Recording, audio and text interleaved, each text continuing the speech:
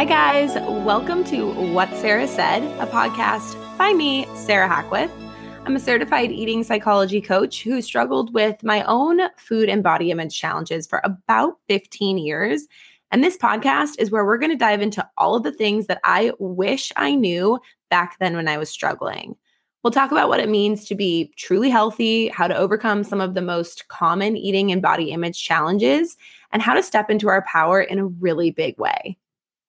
Today, we're actually getting pretty vulnerable, and I'm sharing my story with you all about where my disordered eating challenges and body dysmorphia started, what made it worse, how I overcame a lot of those challenges, and where I am today. Hopefully, this episode gives you some hope, inspiration, and ideas for how to tackle some of your own personal challenges head on as well.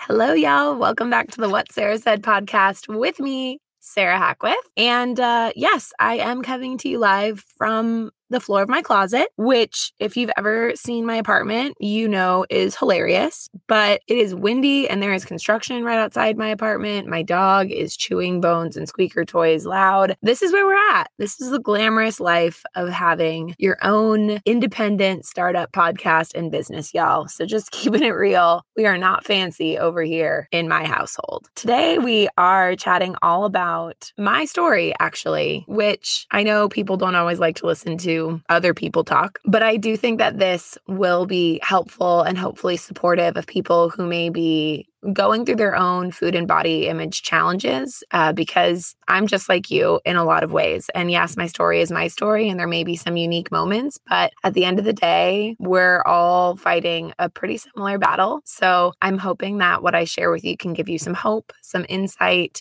some inspiration, and we're going to dive in. My voice, if you haven't already noticed, is a little raspy. I call it my sexy voice. I have been avoiding recording this podcast for the last several days, trying to get it to a point where it sounds a little bit less raspy, but it's not happening. So we're going to just dive in. Done is better than perfect, right?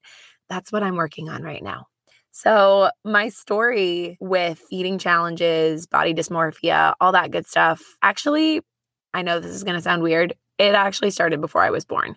I believe that there's some generational trauma in this realm that's kind of been passed down from family members to me. And I kind of view my role in my family line as someone who is kind of like a trauma bonds breaker. It's my job, my duty, my honor, my purpose to change the narrative that's existed in my story and my family story for quite some time in this regard. So while I may have been exposed to other people's food and body challenges when I was much younger, I can say with confidence that being a pre-professional and professional dancer was really where a lot of those feelings and sensations took off. It's where I felt like I kind of went into an incubator that helped the challenges that I already had grow at an exponential rate. And it's why I'm one of the few people in my family who has acknowledged that I had a problem and sought to try to fix it. So it's a good thing. It's not a bad thing.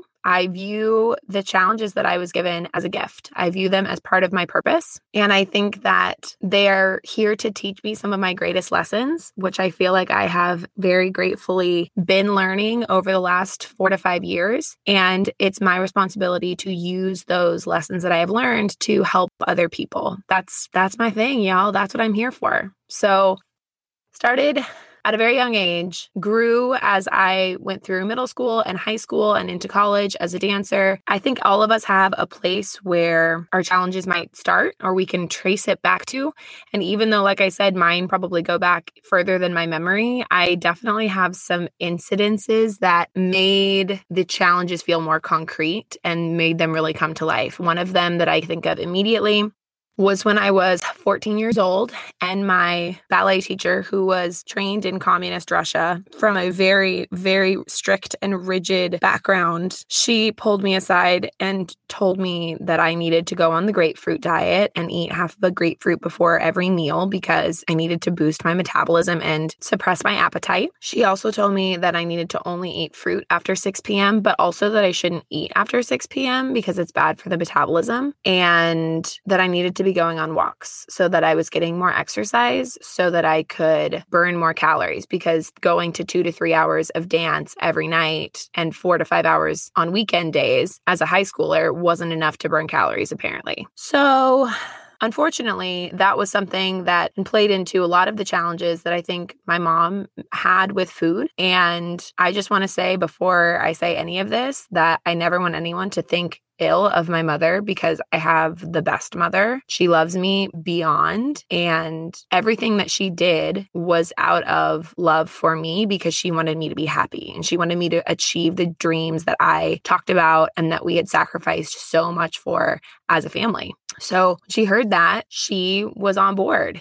And she made it a point to make me different meals from the rest of the family. If she ever made cookies or desserts, she would hide them from me. The rest of the family would know where they were, but I wouldn't. She would follow me into the kitchen to make sure that I wasn't going to go sneak food, because that was something that I did. I ate in secret a lot.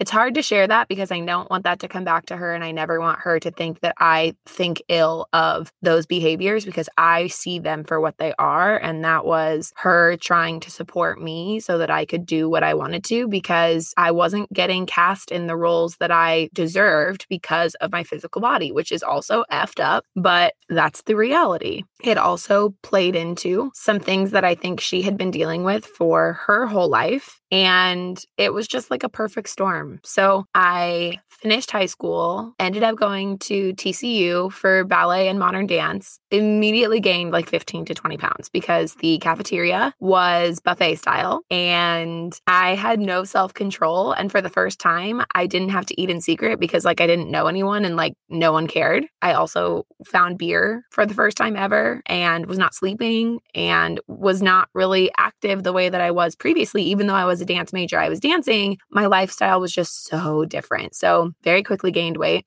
My parents sat me down at Christmas time and told me that if I didn't take this more seriously, I could return home and go to UNLV and get a degree in hotel management or something of the sort, because they were helping me pay some of my tuition to go to TCU as a dance major. But I did not look like the type of dancer that people would hire. And they knew that. And so they said, fat dancers don't get jobs. It's a hard reality. We don't like saying it to you, but it's true. So you need to do a better job. I know that they were in a hard place in having to say that. I know that there was no malintent from those words. It ended up taking care of itself because I got mono really, really bad my second semester, pretty much immediately. And the weight did come off by the time I was a sophomore in college. But that summer between freshman and sophomore year, I worked out like a crazy person and did not eat very much. So it wasn't just the mono. That really was where things began to kick into high gear for me. The rest of college kind of went off as normal. Like I was a normal college student with an eating disorder. We ate salad with chicken. We limited the dressing that we put on it. We binge drank on the weekends. And then we would punish ourselves by going and running on the treadmill for an hour, even though I hated running with all my heart, doing the Stairmaster and things like that, you know, making diet versions of foods and drinking only Crystal Light with our vodka because it was 0 calories. Like you guys know what I'm talking about because you've been there. You've done it. I know you have. I know you have, because my story is not a unique story in that regard.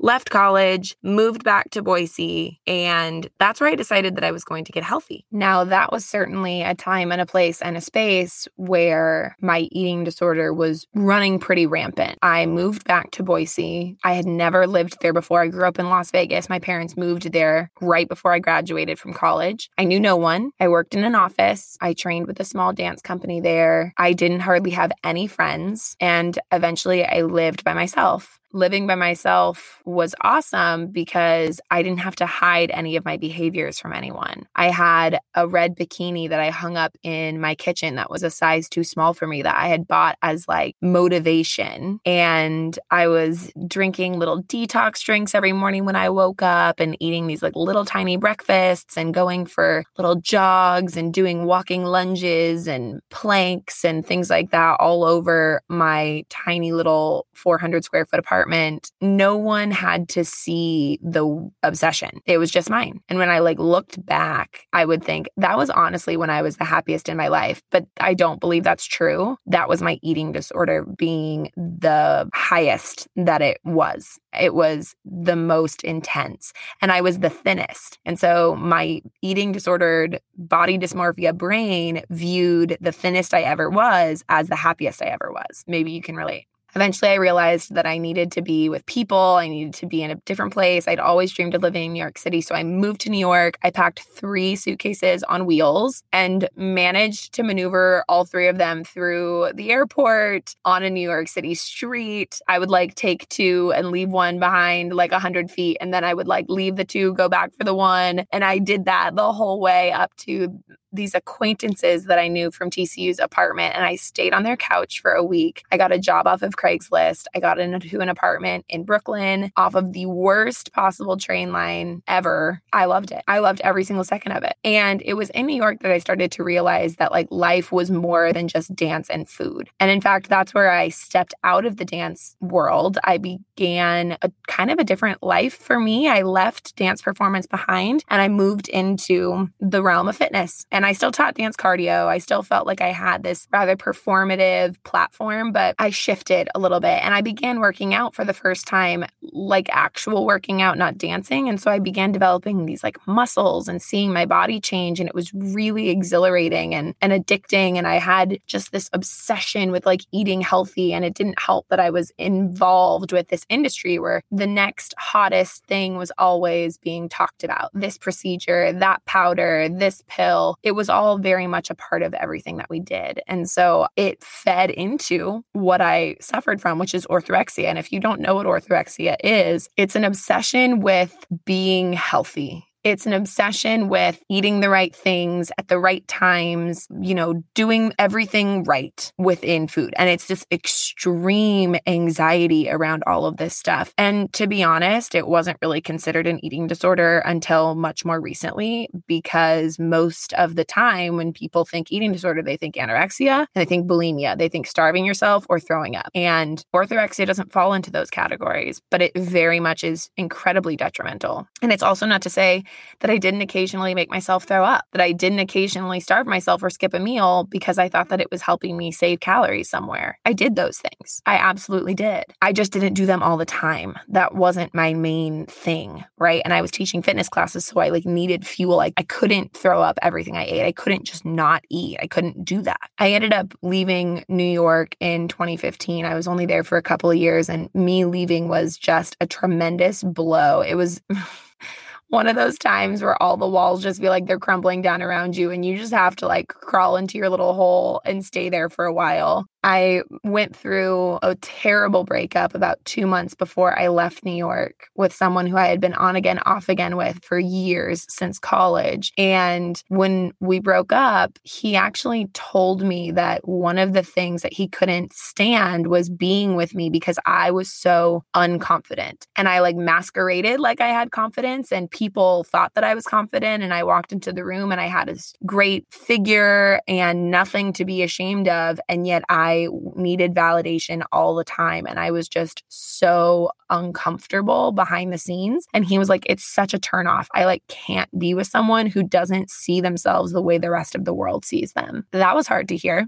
Just going to throw that out there. At the same time, my sister also told me that she hated eating around me because I made her feel weird about food. I was very judgmental about others' food. I was always trying to educate people on why they should or shouldn't eat certain foods or when they should or shouldn't eat them, which was my orthorexia, just stepping up to the table because that was my personality at the time. And all of those things combined with massive tax debt from not knowing what 1099 taxes were living in New York City, my body just completely giving out on me, terrible adrenal fatigue. I just left and I went home to my parents' house, moved back in with them and stared at the wall for 3 weeks trying to figure out what the heck to do with my life. And eventually I realized I needed to stop teaching fitness for a while. So I actually got a job, which was such a godsend, at a small concert venue in Boise. And I was their office manager and their contract administrator. And it was so amazing amazing, you guys, to work and not have people look at my body and judge my body as a part of my work. Like I was not in the public eye, I wasn't a celebrity by any means, but you know what I mean? Like I wasn't visible to other people in that way. My body wasn't important. And I got to surround myself with people who were just normal people. They were normal eaters.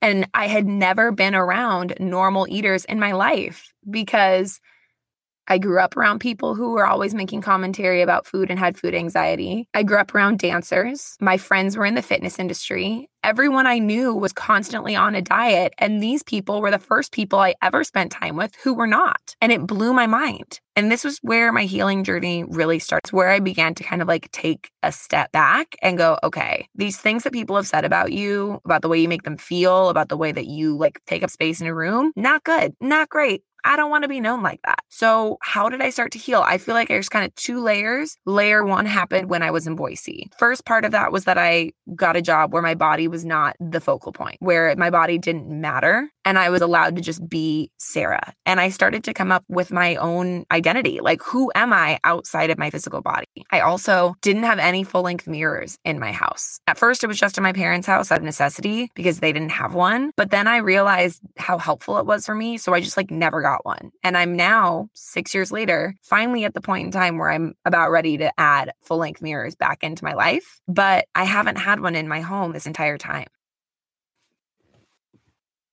I also decided that I was going to start living my life, that I was going to get out there and develop new hobbies, and I was going to develop new interests, and I was going to become a person that others wanted to hang out with. And I'm not going to lie, I didn't grow up with tons of friends because I was busy at dance. And I was very social in college, but I've always been someone who kind of carried with me into my early 20s this idea that I couldn't make a lot of friends or have a lot of friends. And I finally decided that that wasn't true. And I began to be someone who had more to me than just my obsession with food or my obsession with exercise. And I want to be very clear and state that it didn't immediately change. It wasn't automatically better. It's been a process. I definitely still at this point in time, this was about 4.5 years ago, I still had a lot of food fears, food rules, things that I thought that I had to do. I still very much held a belief that I kind of needed to be a certain weight, but at least I was on my path to diversifying my interests and what my everyday life looked like. And that was super important for me. Emotional healing and changing patterns and things that you've held on to for so long takes time. We have to give ourselves some grace when we're on this journey. We're not going to wake up tomorrow and suddenly be super free around food and be unbothered by diet culture bullshit that you find on Instagram or magazines or bombarding you on TV. It's not going to happen overnight. Self-love and compassion and acceptance does not happen overnight, but it does happen by moving forward one day at a time, one step at a time, one meal at a time, one outfit at a time, one event at a time. And each time you just keep your promise to yourself that what is more important and what is more valuable is who you're becoming through making these decisions. You're making decisions for future you. How do I want to be? I want to be someone who is interesting and has more things to her than her obsession with exercise and with eating healthfully. Well, if that's true, then I have to act that way when I'm in situations where I'm given the opportunity to do so. I was in Boise after leaving New York City for about 2.5 years, and I did eventually start teaching fitness classes again. I took a little over a year off, and then I jumped in and started teaching indoor cycling. And I'm so grateful that I did. I still love and teach indoor cycling. It's something that I've been very passionate about ever since I got my start in that place over 4 years ago. And I'm so grateful to have had that platform. The cycling studio that I was teaching for, they were a really large franchise. So I was able to relocate to Dallas, which is a place that I knew I'd kind of always envisioned myself ending back up in. And it ended up being such a great fit for me. I was still on my journey. I was still learning. I will never forget about 9 months after I moved to Dallas, I was going home to visit my family, and I had recently gotten some fat burner pills because I was going to a music festival, and I typically would try to slim down a little before going to music festivals. I was excited to have these fat burners because I could take them when I was on my trip and my vacation, and I knew I wasn't going to be exercising as much or eating as diligently and as cleanly as I normally did. I realized when my friend picked me up to go to the airport that I had left them in my apartment. And so we drove back real quick, and I was like, I forgot something. I got to run upstairs and grab them. So I went running upstairs, and my roommate, who thought that I was gone for the next week, had deadbolted the door, and she was in the shower. She couldn't hear me knocking at the door, pounding on the door, trying frantically to get her attention. And I had to leave without the fat burners because I knew that I was going to be late. I was so mad. And my best friend saw me in a state that I'm really not proud of. And I don't know if she's ever seen me like that before. And I realized later, I'm like, I was in a rage over freaking fat burner pills because I was going on vacation and I wasn't going to be working out as much. Y'all, that was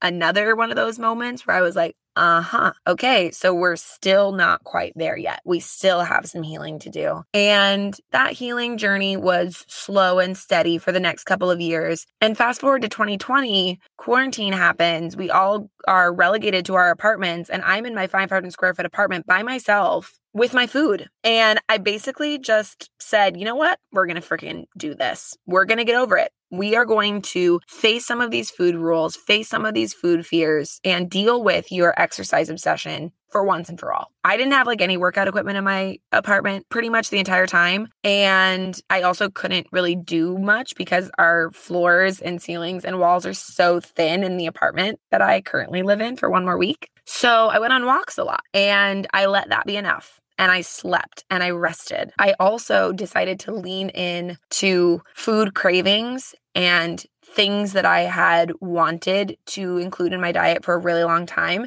and had not allowed myself to include. That meant that when I went to the grocery store, I was making decisions that were for future Sarah. How would future Sarah act around cookies? Would I shun them and restrict them, or would I embrace them and allow them into my home? So the most healthy thing I could do, and I know this seems counterintuitive, was to buy the cookies and the candy and the chips and the chocolate.